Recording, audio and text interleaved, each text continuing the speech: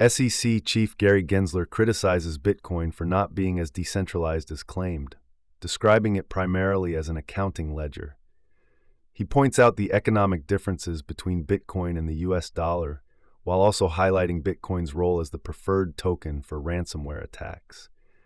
Gensler also questions the level of decentralization in Bitcoin and emphasizes the stark differences between cryptocurrencies and fiat currencies. Further, he expresses his belief that approving Bitcoin ETFs represents a sustainable decision.